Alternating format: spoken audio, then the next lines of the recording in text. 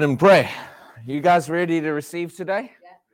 Open hearts, expectant, ready to hear something from the Word of God, and not just to hear something from man or from me as an individual, but to let the Spirit of God bring some things to your heart, because that's what He'll do when the Word of God is taught, when the Word of God is spoken.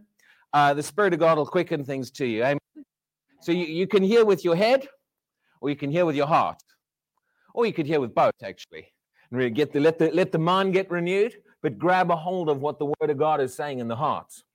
And even if you've heard truths before, even if we know things, we still want to hear it again, don't we? Yeah. Because the Word of God feeds you, feeds your spirit, feeds your faith, stirs your faith up in areas, and often helps focus and channel you in areas.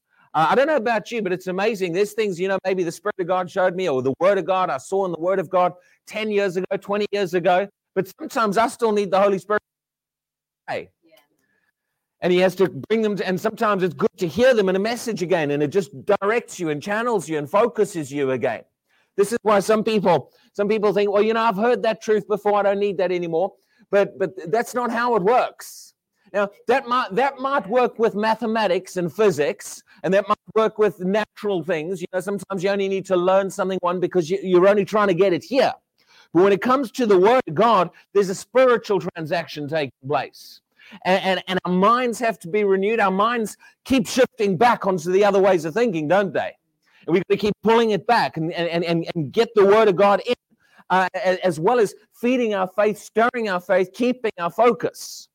So even in these courses, when we repeat some things, or we say some things people know, or sometimes we might look at a concept that we've heard about, but from another angle, it's still gonna. And I believe you guys are hungry to hear from the Word, hungry to hear from God, hungry to know what God is speaking and saying in our time. How many of you believe God's saying some things in our generation? And I'll talk more about that in a moment. But let's just focus ourselves with a moment of praying, and then we'll get into the Word. Oh, Father, we worship you. Lord, we praise you. Father, we want you to be glorified in this place. We want you to be honored. We're not here to glorify and honor man. We're not here to draw attention to people. We're not here to make a name for ourselves. We're here as servants of the Most High, ready to carry out your plans and purposes on this earth. Ready to do what you need to be done. So, Father, we want to yield to you. We want to open our hearts to you today. Open our hearts to your word, to your spirit, and we want to welcome you in. We want to welcome you to teach us and quicken us and show us things. And I thank you, Father God, for your anointing and your presence. And so we yield to you. We look to you. Our eyes are on you. And I thank you that because of that faith and expectancy in our hearts, you show up. And you meet us, Lord God, and you come and we can have an encounter with God this morning, even as we get in the Word of God. And we're expecting that. Amen. So we give you the glory. We give you the honor. We lift you up in this place. In Jesus' name. Amen. Hallelujah. You can have an encounter with God just by hearing the Word of God. Some people think, well, you need like a special anointing present. Luke chapter 5 talks about, don't go there, this is not what we're talking about. Luke chapter 5 talks about when Jesus was teaching. And there were Pharisees, Sadducees, there were other people around, but it says that the power of the Lord was present to heal. And they weren't doing a prayer meeting, they weren't having a worship service. And I'm not minimizing that those things also bring the anointing and also affect it. There's times we saw the prophet, called for a minstrel to pray. So there's connections between worship, music, and prayer. But sometimes we think that's the only way to get the presence of God in a place. And people minimize the power of God that's brought through the Word of God. Do you know that God's Word contains His power? And when God's word is taught and spoken, you can be touched by the power and presence of God just sitting there. The power of the Lord can be present to begin to do things in your life. You can get set free, and you can receive healing when the word of God is taught. Especially if your heart's open and you receive it with meekness and you grab a hold of it. See, one thing the enemy he wants Christians to despise the hearing of the word. Now, I've been doing it on our Tuesday nights. We've been talking about honoring God, giving God honor and glory. And the opposite of honor, one of the opposites is to despise or to treat with lower value than it ought to be treated. To not give something the worth and respect that it should have. Despise is not just a negative attitude. It can be. You can treat something with contempt. These words are in the Bible. People treat the things of God with contempt. They despise. God talks about people despising his name. And he's not talking to the world. He's talking to the people of God when he says that. But now they can despise his name too, but we've got to make sure we don't. And but connected to that, and this week I was talking about, and we spent some time on, I was talking about the importance of giving the word of God the honor that it should be given. And not despising the hearing of the word. Now, I'm teaching the converted here, but it's good to remind ourselves of this. Amen? Because the enemy, again, he's worked hard. He wants Christians to not value the hearing of the word. And to get to a stage where it's bored, it's boring. We've heard that before. Oh, we've had lots of teaching. No, we need more teaching. We need more hearing of the word. You know, again, I was thinking, I'll get to our message in a minute. I was thinking this week, you know, and actually I was talking with Pastor Jeremy a little bit about this, and Tony and Pam and some of the others we were chatting. I think Jackie might have said this as well. But I was thinking about how, you know, you get some churches that they teach good word. Like, yeah, there's good word being taught. Good word of God being taught. Then you get other churches where there's very little word, but they've got good worship. And people go there because they just love the worship and getting in the presence of God. Believe me, I love that too. Okay? And then you get other churches that maybe the music's not that good. I mean, you don't have to have talented music to have good worship. You just want anointed worship. That's what you want. Now, it's nice when it can be talented and anointed, but when talent gets exalted above anointing, something goes wrong. You're getting 7 messages in one again. But what I'm saying, you get some churches where there's lots of teaching. You get other churches where they're great at worship. You get other churches where they're amazing at pastoring people, loving the people. And people go there because they love being, I just feel so loved in that place. And yet no word is being taught. And it's amazing how some people will sacrifice the hearing of the word to go to a church where they're getting loved. Have you ever noticed that? Or they'll sacrifice the hearing of the word to go to a church where there's good worship. See, I've come to the conclusion we need all churches strong in all areas. We need to have good, strong word. Just because you got good worship doesn't mean it's okay to not have good teaching. Need to get a vision to come up in the areas where things are not the way they are at the best level in that church. I'm talking generally here. This isn't thus saith the Lord to any specific church. But we want to get to a stage where we don't want people coming in because they're getting good word and then leaving out the back door because they don't feel loved. You realize that happens. And then they go down the street and they'll go somewhere where they're not getting any word and just because they're getting loved.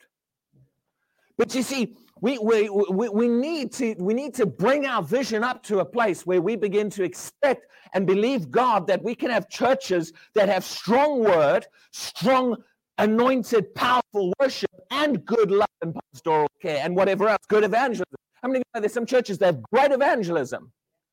They know how to draw people in, but they don't know how to disciple them and give them good solid word once they come in. So we want all of that.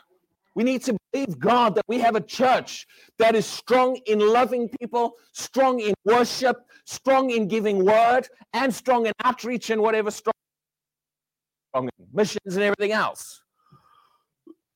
This is just some things to the side. We're talking about Book of Acts Christianity, and to be honest with you, they were strong in everything. Amen? I've noticed some environments where there's a lot of word being taught, they don't really know how to enter into the presence of God and worship.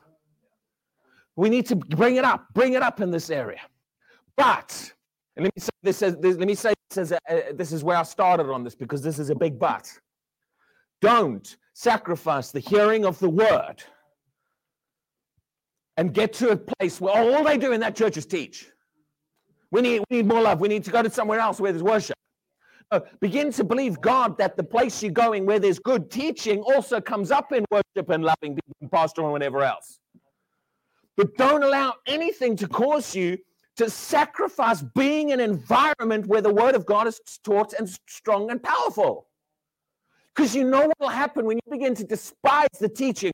I've heard people, oh man, that church, they just teach. You know, we need some other things. I'm not going there anymore. Okay? Maybe an over-exaggeration. Well, maybe not, actually. But the point is this: the enemy wants Christians to come to a place where they despise the hearing of the word. They don't honor the word the way it should be honored. And you realize this: the way your view of the word. Now, people sometimes, I'm not dishonoring the word. It's just teaching I don't like. You're dishonoring the word. No, it's the human teachers. I love the word. No, you're muddling it all up. You're trying to talk yourself out of things. The teaching of the word, bringing the word to people on high quality is important. And don't ever let the enemy bring you to a place where you will sacrifice the that you're listening to and sitting under the teaching of the word because you feel you need. No, the enemy can get people out of the word and he can weaken your Christian love. Many Christians have come to a stage where they are despising. Like I said, to despise means to treat with lower value than something should have. When you look through the word, you begin to realize this, that God viewed people's honor toward him directly connected to how they responded to his word. So you cannot honor God properly without honoring his word and giving his word the place in that environment that it should have. Anyway, let's try and get to our topic. This is all some extra. Hello, good to see you. This is all some extra, amen? Let's go to the book of Acts. Let me remind you of some things. Now, technically, this is part 3. It's part 1 for this morning. But I usually say with these, even though we do the same topic over a few months, even if people have missed the previous ones, that each one is contained within itself. But let me remind you of a couple of things I spoke about last time, and then we're going to launch off into some things I believe that the Spirit of God has got for us. Well, one of the things we talked about last time as I was introducing this topic on Book of Acts Christianity is, first of all, I said that the book of Acts is actually the only scriptural, practical model we have of the church. When I mean practical, I mean an actual historical example of this, what the church looks like. We've got doctrinal information on the church in the epistles, yeah? So I'm not saying it's the only source of information about the church in the Bible, but like there's information about the body of Christ, the church, different things within the epistles. But the book of Acts is the only example where God has given us, this is what it looks like in practicalities. Now, some people think, well, yes, but that was the early church. We've matured and grown past then. Yes, but if we've changed in some areas, what basis do you have to say that your changes are scriptural? We still got to have the core values that the model had. It's important. God gave us the book of Acts for a reason. He included it in his word, and his word is eternal.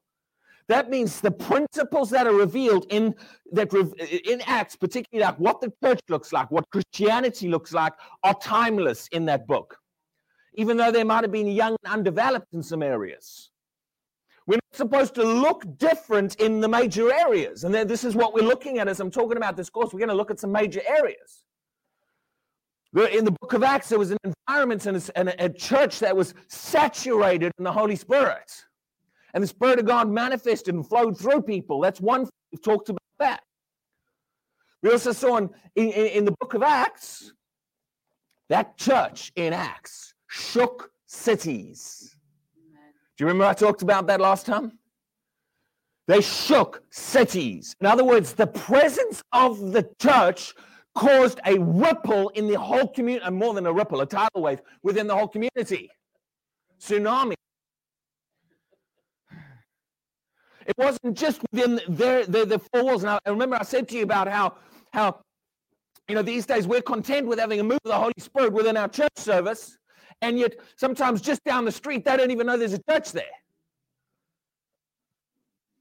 I know many churches, good churches, where the people just 200 meters down the road don't even know there's a church in that building.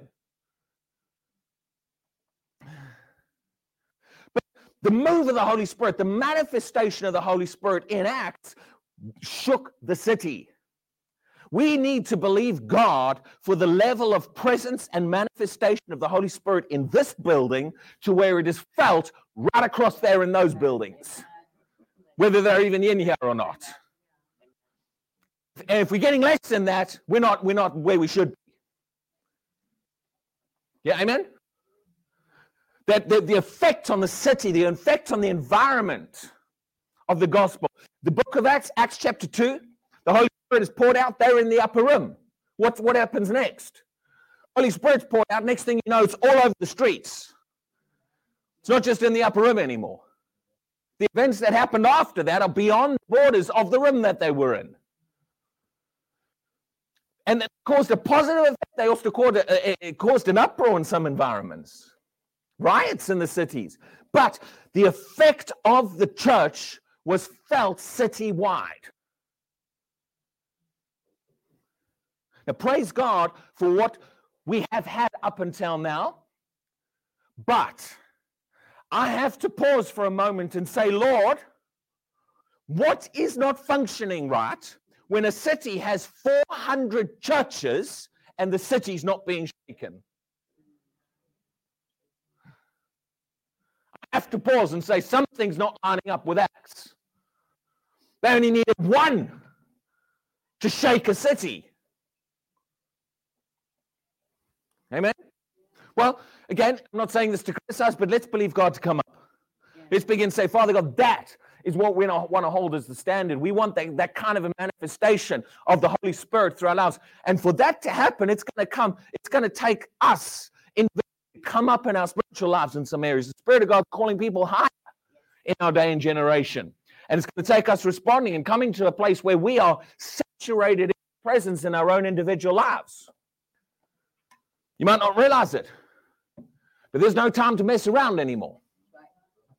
There's no time to play church anymore. It's time to get the job done. Amen?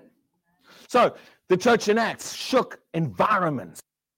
Not just naturally, not just because of their PR skills and their people skills. I'm not saying have bad people skills, but don't rely on that as being what makes it happen.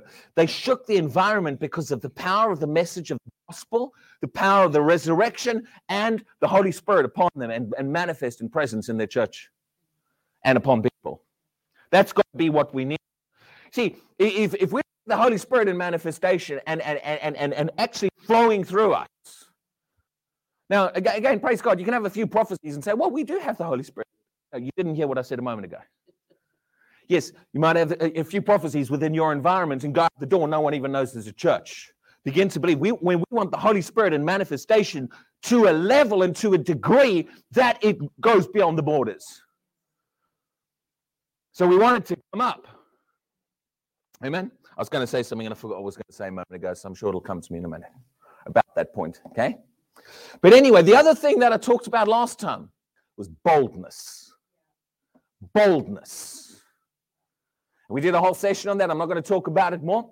But I believe there's a direct connection between the manifestation of God, the manifestation of the Spirit, and boldness.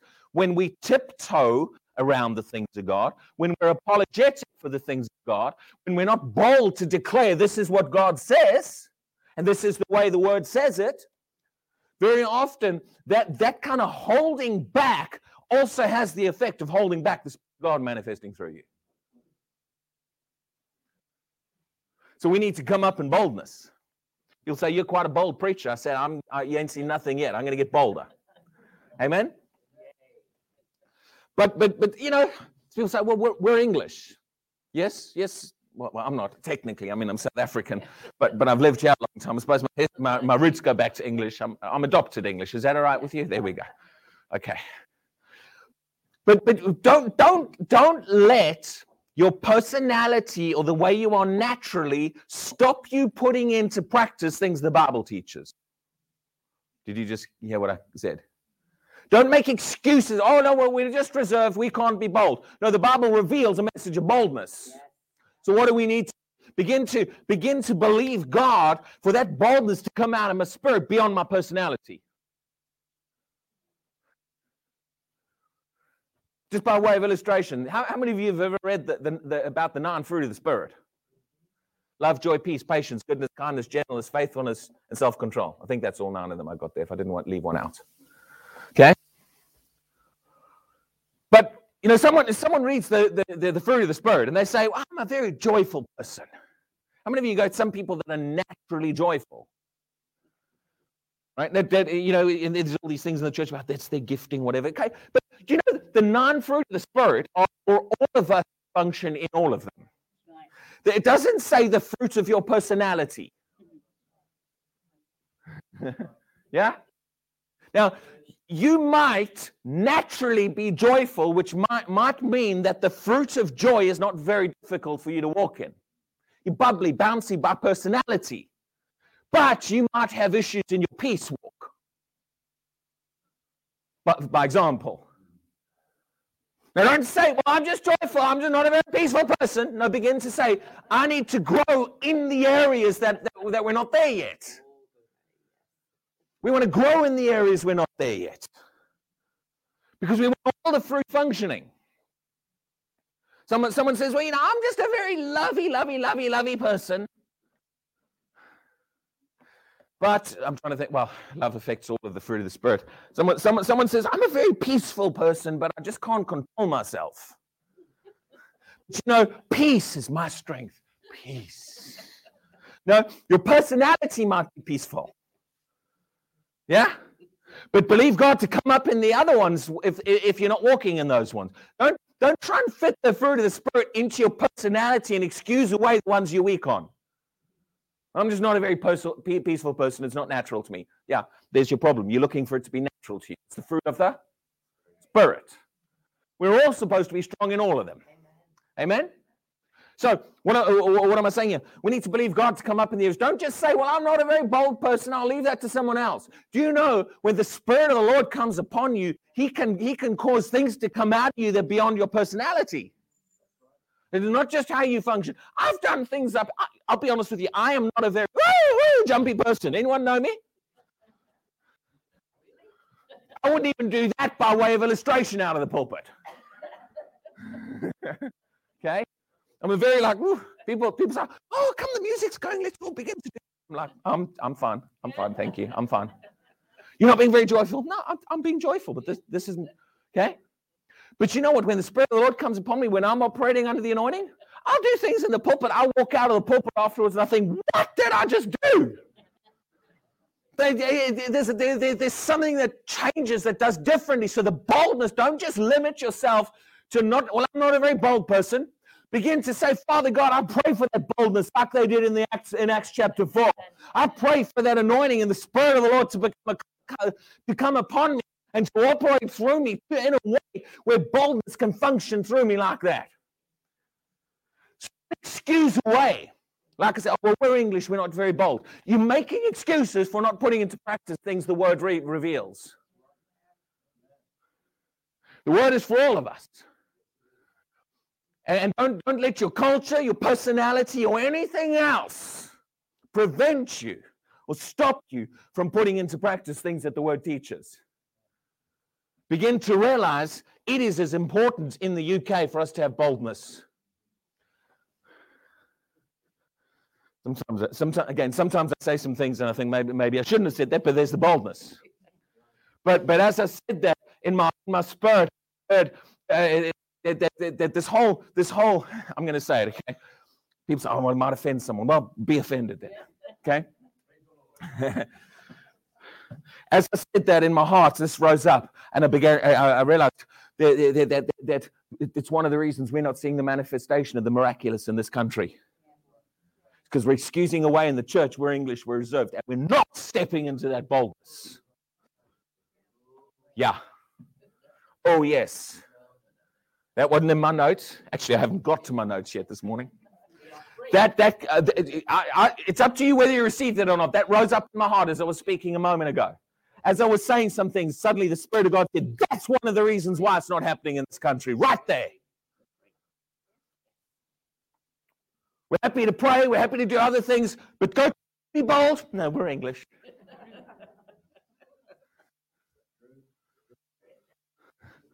Spirit-filled, reserved. English people. You want to see more of the manifestation of the Holy Spirit? We need to believe God to come up in this area of boldness. Because in Acts, they were bold. You know what happened? You see over and over and over again verses that mention boldness. Within a verse or two, you'll see the miraculous mentioned. The manifestation of the Holy Spirit mentioned. Our reservedness and timidity to tiptoe around saying some things. And it's not just limited, it's not just limited to us out there. It's limited to the pulpits in this country. There are people that are not bold enough to say what needs to be said from the pulpit when preaching the Word of God. And they're preaching by their reserved personality.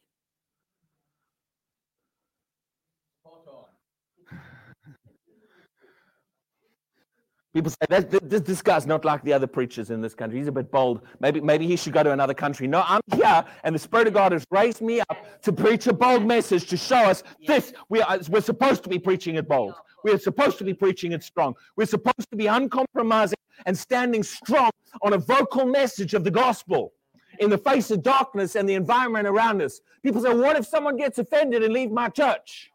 I like what one ministry says. There's the door, the exit sign's just above it. Don't let it hit you on the way out. Well, that's very good people. See, it was always an excuse.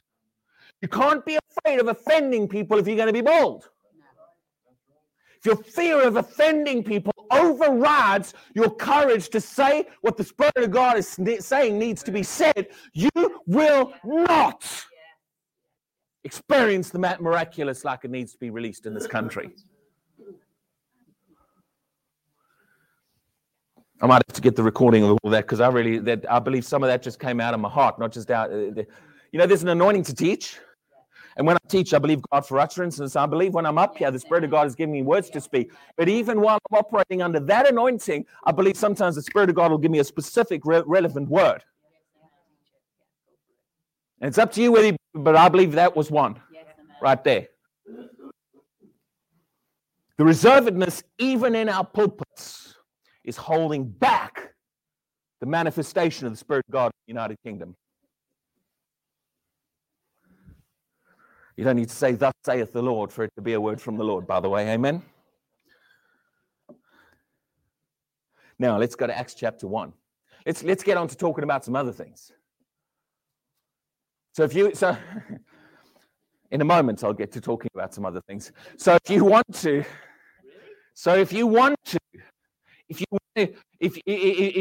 act, how many of you know we should act on the Word of God? Well, if you believe what I've just said a moment ago was from the Spirit of God, and I believe it was, it's up to you, judge it, do what you want with it, but it rose up in my heart as I was speaking it, that lack of boldness in the United Kingdom is holding back the move of the Spirit of God, and that includes lack of boldness in the pulpit. So how do we change this? We got to start getting bolder in the pulpit with what we're saying and declaring what needs to be said and not being afraid of offending someone or some of them leaving the church. Because a lot of people have built their church on a user-friendly, accept everybody environment and don't offend them in that kind of run. Spirit of God, man, in that kind of place. You'll see some of the things I'm going to say in a moment. You might not like what I've just said. Okay?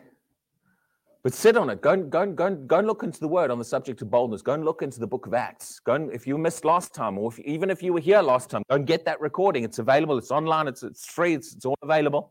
Go and listen to it again and look at the scripture I looked at and see the direct connection in scripture between boldness and the manifestation of the Holy Spirit. And then ask yourself, am I hungry enough? And do I desire this manifestation of the Spirit of God enough to put aside my reserved personality and operate the way God shows us to operate in this area?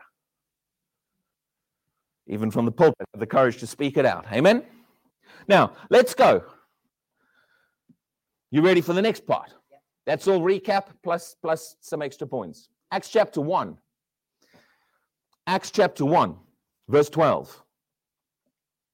Now, this is before the day of Pentecost, but we're going to look at, I'm going to read the same thing in a few verses. Acts chapter 1, verse 12. Then they returned to Jerusalem from the mount called Olivet, which is near Jerusalem, a Sabbath day's journey.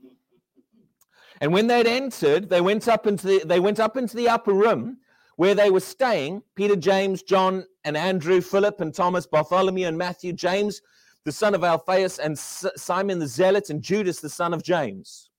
These all continued with one accord in prayer and supplication with the woman and Mary, the mother of Jesus, and with his brothers. Do you see that phrase, with one accord? With one accord.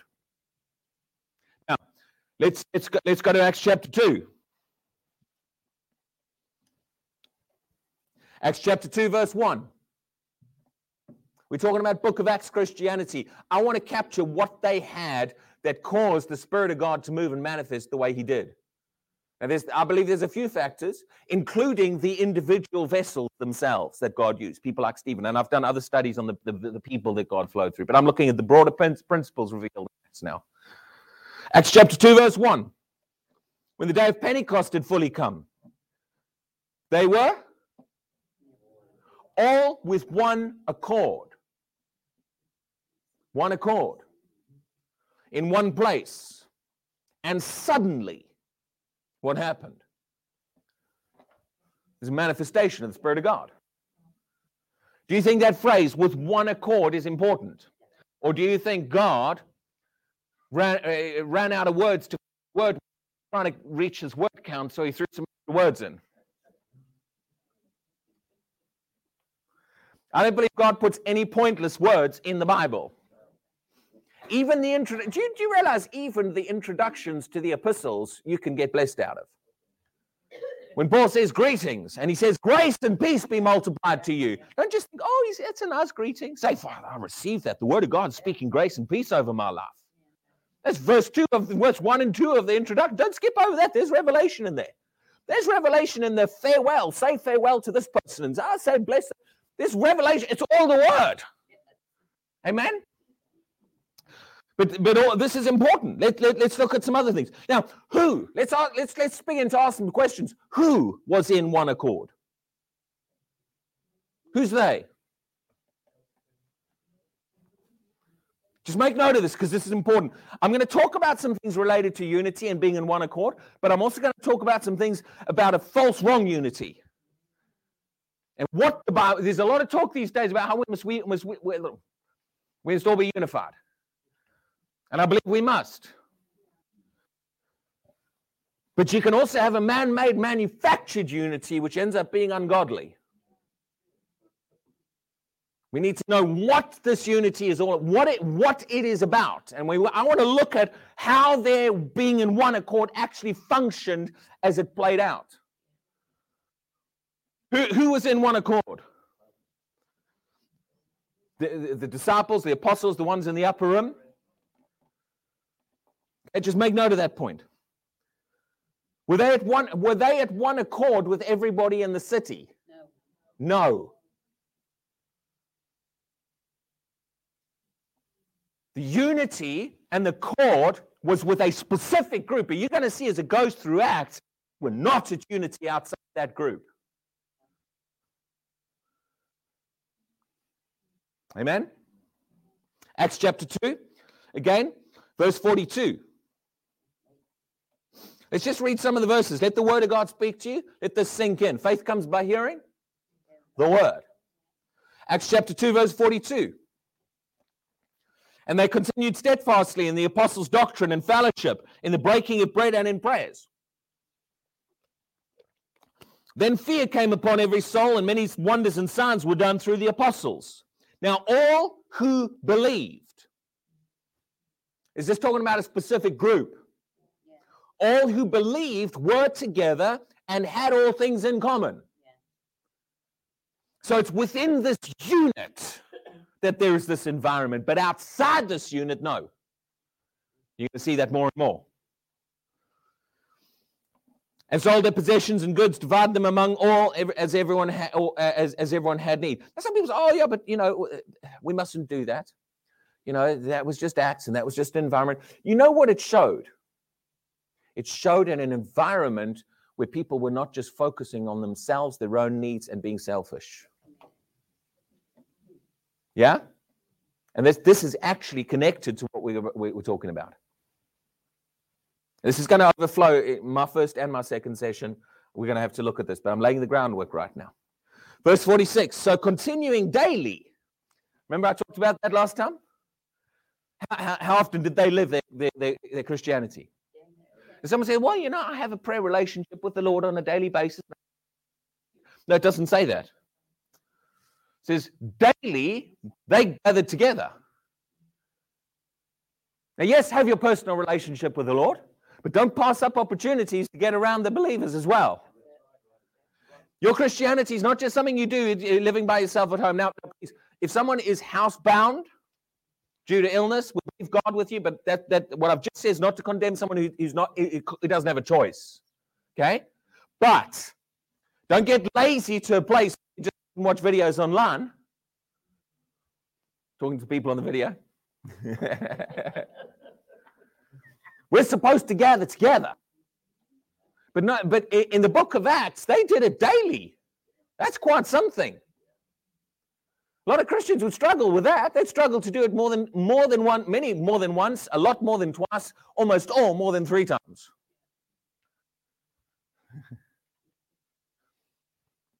Anyway, I'll get on to the other point, the main point that I want to talk about. So continuing daily, how? They were in the temple, but with one accord. With one accord. And we could read the rest of the verse. but just notice this. Acts chapter 4. Acts chapter 4. Someone says, I get the point. No, you don't. Sometimes that's why we're pounding it in with different scriptures. I want you to see this. If God keeps repeating something, does it have significance? It does.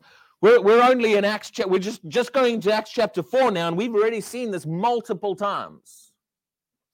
Acts chapter 4, verse 24. So when they heard that, they raised their voice to God. How? With one accord. With one accord. And said, Lord, you are God. And he goes on. Acts chapter 5. Acts chapter 5. Verse 12. And through the hands of the apostles, many signs and wonders were done among the people, and they were all with one accord. Do you think there's a connection between the flow of the miraculous and this environment that built amongst this group? There certainly is. Now, we're going to talk about some areas that this gets off. People try to manufacture being of one accord. You don't get people to be of one accord just by saying, oh, no, we must all be of unity in one accord. You got to understand what unites people. I'll tell you one thing that unites people is purpose and vision. People begin to believe behind a vision. Can destroy and hinder that. It's not just someone who gets into strife. It's people who become self-focused and me, and they don't want to drive with the vision because, well, what about me? That the enemy is using that as a blockage. But uniting behind a vision, you see people, there is incredible power when people begin to unite around a vision and a common cause. You can see it in the negative. I'll look at some scriptures in the moment on the negative side as well. Okay? But notice this, the Holy Spirit manifested in an environment where this group was in one accord. Doesn't mean everybody outside this group had to be in one accord. Yeah, the Holy Spirit can manifest in an environment where there are not people who are in one accord, when they're not part of the group. Like Jesus was teaching the Pharisees and the Sadducees. I quoted it just now. It says the power of the Lord was present to heal.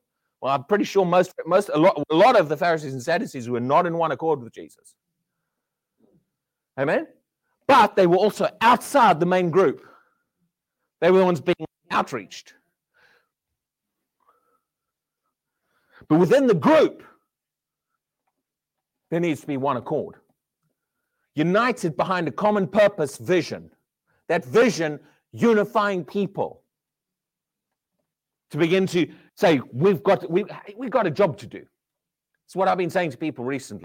This is a big part of being in one accord. Is believing, is beginning to grab a hold of some things. One thing that'll help bring us in one accord is beginning to realize the urgency of the hour. When people begin to realize we don't have long left.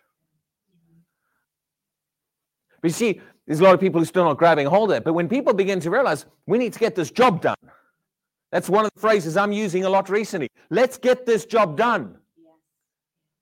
Let's begin to drive into the cause. I'm not just sit and be content with where we're at, and as long as me and my needs are being met. See, this me and my needs, yes, God wants to move. God loves you. He's a father. He's a shepherd. He wants to move and manifest in your life. But when you become self-absorbed in your own needs to the degree that you can't connect in with the vision because I've got to do my stuff all the time, you're not coming in one accord. And you do see this in a lot of churches and environments amongst a lot of Christians. Try and unite them behind a vision, and well, you know, I've got this, and I've got this, and I've got this, and it pulls them back. It becomes an obstacle, a blockage to them uniting behind the vision.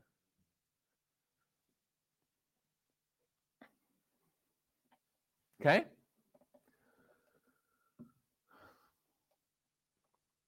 But actually, what I was saying a moment ago is this is, you see, something. And I'm not the only one. I know many other Christians, but something just clicked on the inside, you know, in the last couple of years.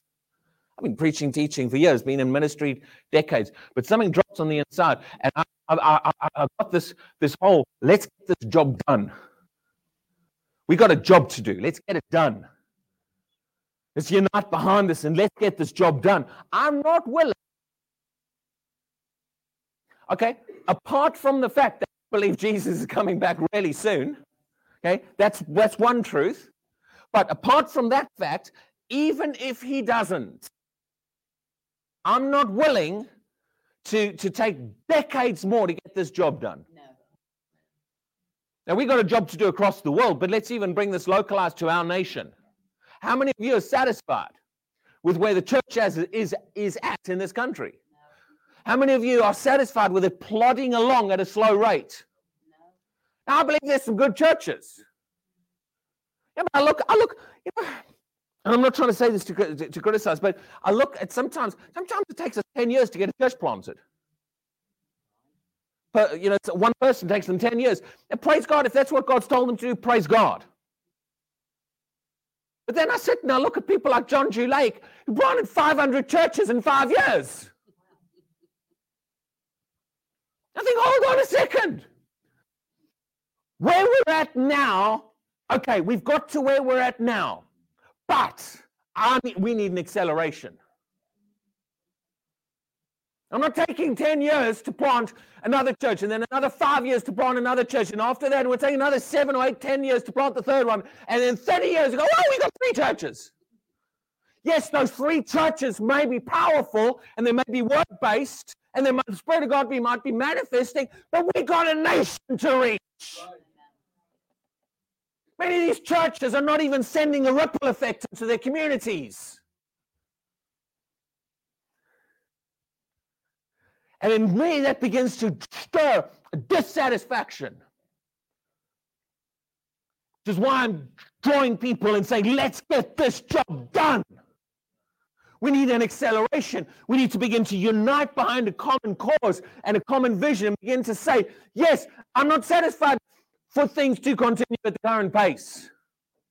I want to see the United Kingdom transformed by the Word of God. Not just 7-word churches in the United Kingdom. That's not enough for me. You might be enough for you. But I'm not willing to go at the pace we've been going at.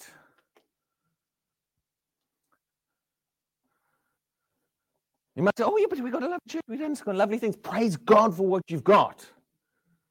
But ask yourself the question, if we continue at the current pace, and if Jesus does delay a bit longer, how much further down the road are we going to be at in 20 years, 30 years, 40 years, 50 years' time?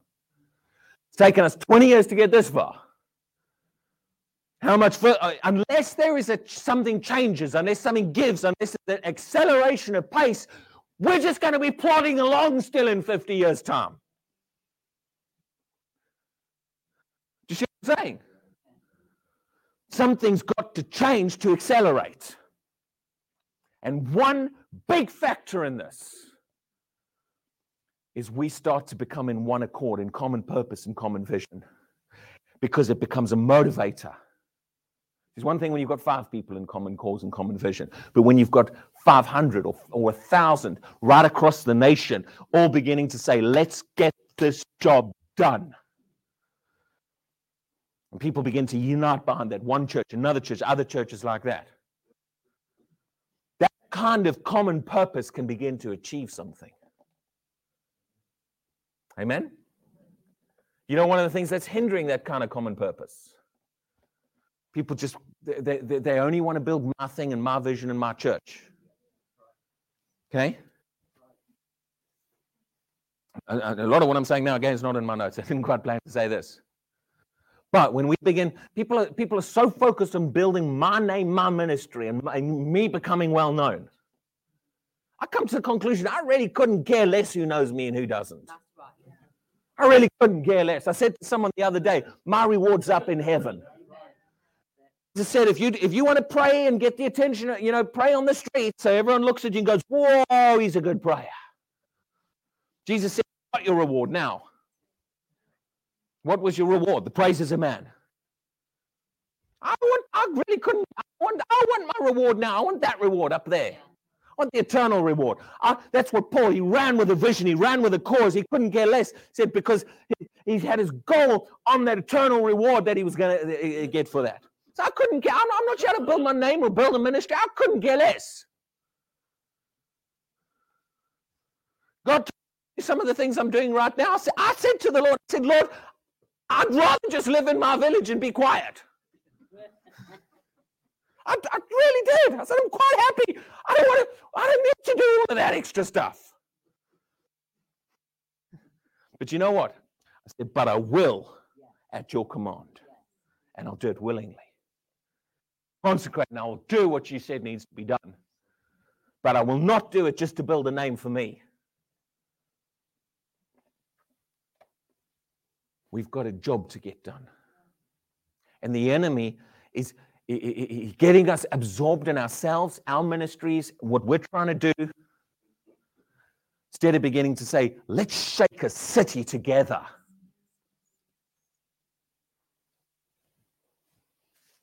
She's sharing some stuff with one pastor.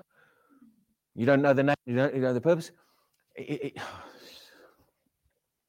I'm going to say, I was sharing some stuff with one pastor about let's get some stuff done together. Let's pool our resources. I've got gifting and anointing. You got gifting and anointing. Let's pool it together. You know what he said to me? My city doesn't need any more teaching of the word than what I'm doing. Wow. He said that to me. My jaw, I couldn't believe what I heard coming out of that man's mouth. And he didn't just say it once. I didn't just misunderstand it. He said it 10 to 15 times in the conversation. He kept emphasizing it. This city doesn't need any more word than what I'm bringing here. And you wonder why we can't have a revival in this nation. One accord. Let's forget about building our name, our ministry, what name I'm going to get for me, and who's going to be impressed with me. You want people to be impressed with you. That's going to be your reward. When you stand before the Lord, he's going to say, actually, when I'm looking at the books here, it says you've had your reward already. So there's no reward for that because you got your reward while you were on earth. You got the temporary reward that perishes. That's what that verse says. He says they have their reward. Matthew 5:6. The implication is you ain't getting another one. Stand in eternity watching, this is where it's going to matter to me, watching Paul and all of you guys with your rewards. And I'm thinking, I'm feeling a little bit light-loaded here. Where's my rewards? And the Lord says, sorry, yours perished when all of the world passed away. You had your reward then, it's gone now. I'm going to think, well, thank God I made it, but I would like some eternal reward too. You want eternal reward, forget about and you're out and trying to get you. Your ego's got to be fed. And start to become of one accord behind a common purpose. Say, how can we pool our resources? What's it going to take to get this job done? Your strengths can help in areas I'm weak. I'm not weak in areas. Seriously, I tell them all the time, I've got no pastoral skills. They'll be trying to tell me, actually, you're not that bad. I'm like, I really am. I've really got to try hard. People come and say, oh, I'm sick. I need healing. I'm stand on the word. That's all you need. And then I think I had to catch myself. No, you've got to love them and pastor them a little bit and help them to stand on the word. That doesn't come naturally. It's what you do. And that's why I've got a challenge in my life right now. Believe God. The word of God says he meets your need. That's all it takes. That's fine. That's all you need to hear. See, that's the teacher in me. But then I've got to remind myself what I preached to you all, what I said earlier, where I said we got to come stronger in the areas we're weak. I've got to learn. Actually, I need to love them a little bit and stand with them. Say, okay, come, let's show you how to stand on the word. Let's hold your hand, lift you up. Okay? I forgot what I was saying before that now because of all of that. But the one accord, one purpose, one vision, one drive and direction. Let's get this job done. That's a pretty good drive and direction as far as I'm concerned. You came up with that phrase. We're going to come up with another. I really don't care. That's the one I'm telling people. I'm saying, let's get this job done. Let's pool our resources. Let's forget about personal kingdom building and ministry building and my name and my city and who this and who that. And who gets the glory out of it. I'll come in there. I don't care who gets the glory. Actually, I do. I want the Lord to get the glory. He's the only one I want to get the glory. I'm not going to do something that's going to get glory. But when there's right heart and it's not about glorifying man, I don't care. I'll go in there and bring some word and help people to get to where they need to be so that they can get launched off. And I'm saying, fine, you don't need me anymore. Bye-bye. You got the work going. I don't need the attention and the glory out of it. Yeah? Because I want to see the job get done. But when people are focused on me, this is what I was saying. When people are focused on me, what I'm going to get, my attention, my need, my ego, feed me, you will not get people functioning in one accord.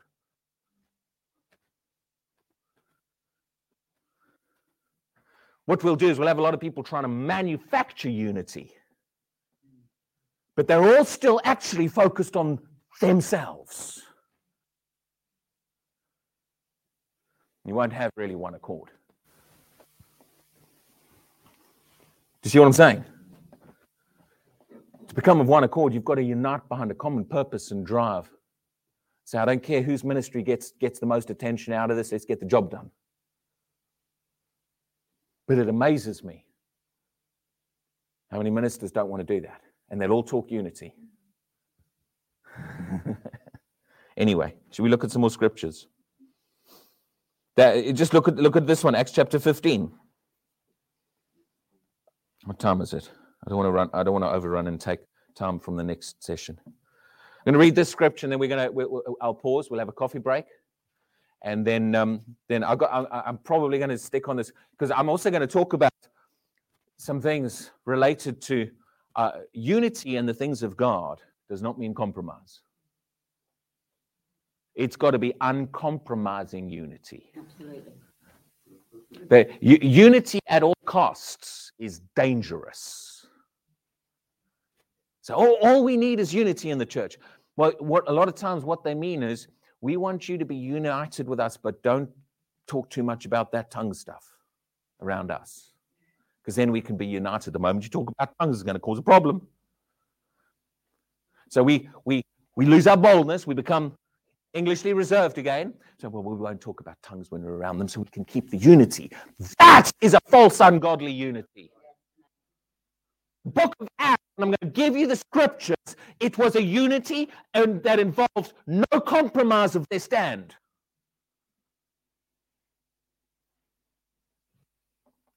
That might have just offended someone, what I just said.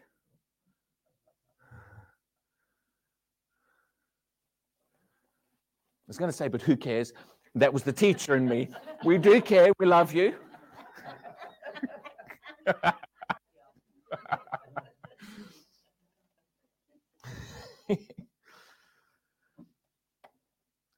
There's been times and places we've had a false unity.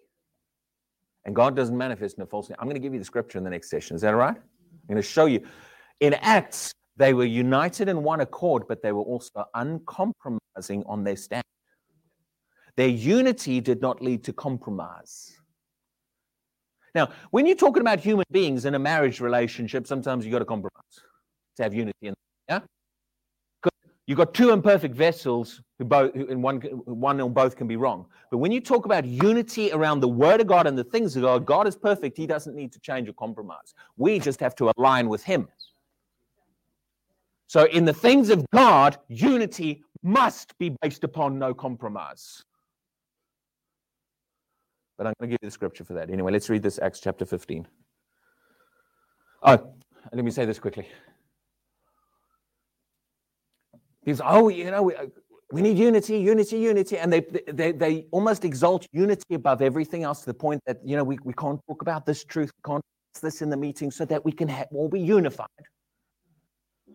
And I was going to give you one example. I've got quite a few to give you, but I was going to give you one example where unity can have the wrong result. If you're unified in the wrong way, or one example, I'll give you others. One example is the crowd that crucified Jesus. Yeah. They were very unified. The Pharisees stirred them up.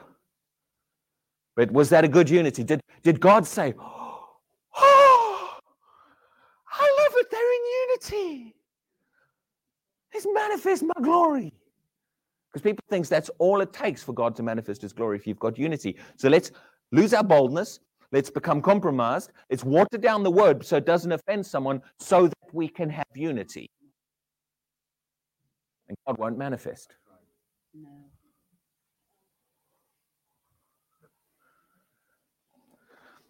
Remember, boldness to say what needs to be said. If you want to turn the video off because you don't like it, that's fine. We'll pray for you. We honestly, we do love you. I'm not going to say we don't care. We do love you. I'm still trying to read this verse. I really need to get to this. Acts, just so we can finish this part of it. Acts 15, verse 25. It seemed good to us, notice this, being assembled, how? With one accord, to send chosen men to you with our beloved Barnabas and Paul. Now, does anyone know anything about Acts chapter 15? Acts chapter 15 is what we call the Jerusalem Council. Now, in Acts chapter 15, or the lead up in Acts chapter 14, Paul had been going around preaching the gospel. And there were people who came behind him claiming to be believers who were preaching, no, you must keep the law of Moses to be saved. And the Bible actually says a contention arose between Paul and these people.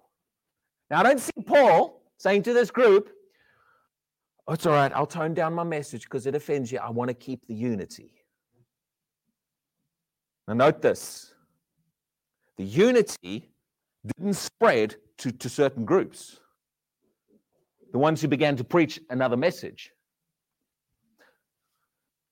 They then went to Jerusalem, sat down with James, Peter, and the others. They discussed it all.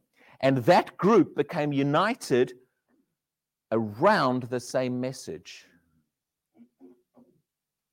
And when it says they were with one accord, that did not include the ones who were preaching works and legalism. They didn't compromise the message of the gospel of salvation by faith to please everybody in that meeting. There was one group that was not in one accord. The ones who wanted to keep preaching legalism. Do you see what I'm saying? And yet the Bible highlights again one accord. In the middle of the Acts 15, or in the middle of the chapter on the Acts 15 council where there was a division happening. And it doesn't say that they then wrote to the churches and say, well, look, there's two different opinions on this now in the church. We have one group of Christians saying you must keep the law of Moses, and we got another group of saying salvation by faith. So, dear church, Galatian church at Antioch, Iconium, Lystra, and Derbe, we are writing you that there are now two positions, and we need to keep the unity, so we must present both positions to you. Is that what they did? No. It's not what they did. And yet, the Bible says they were in one accord. Did they compromise the message to be in one accord? No. Did they water down the message? Did they say to Paul and Barnabas, now Paul and Barnabas, you caused this division. You're the one who had the contention with this group. You broke the unity church.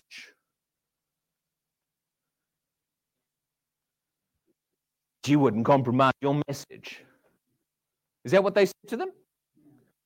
Now, remember, Paul, we've got a church council here, and we've invited the others along who are preaching the law of Moses.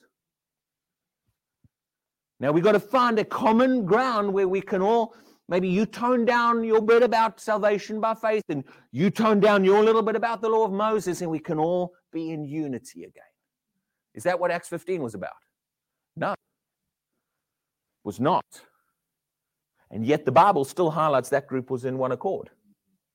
Did they compromise their message to be in one accord, to please everybody? No, they did not. Do you see what I'm trying to say?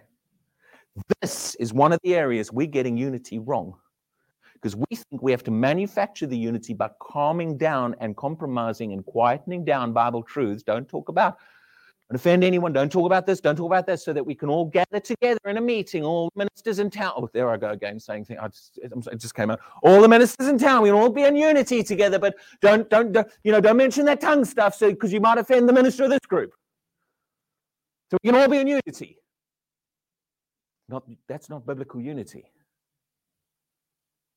Do you see what I'm saying? It's not biblical unity. That's crowd pleasing. People pleasing. And you've got your reward for it. They're impressed with you now. But that's not impressing the Lord. And in that kind of environment, we are not going to see the manifestation of the Spirit of God and the glory of God and the miraculous in this nation. We need a bold, uncompromising group to unite behind a common vision and a common cause, but to not feel they have to tiptoe and hold back on preaching what the Bible says. That's why I highlighted who was in unity in the earlier scriptures.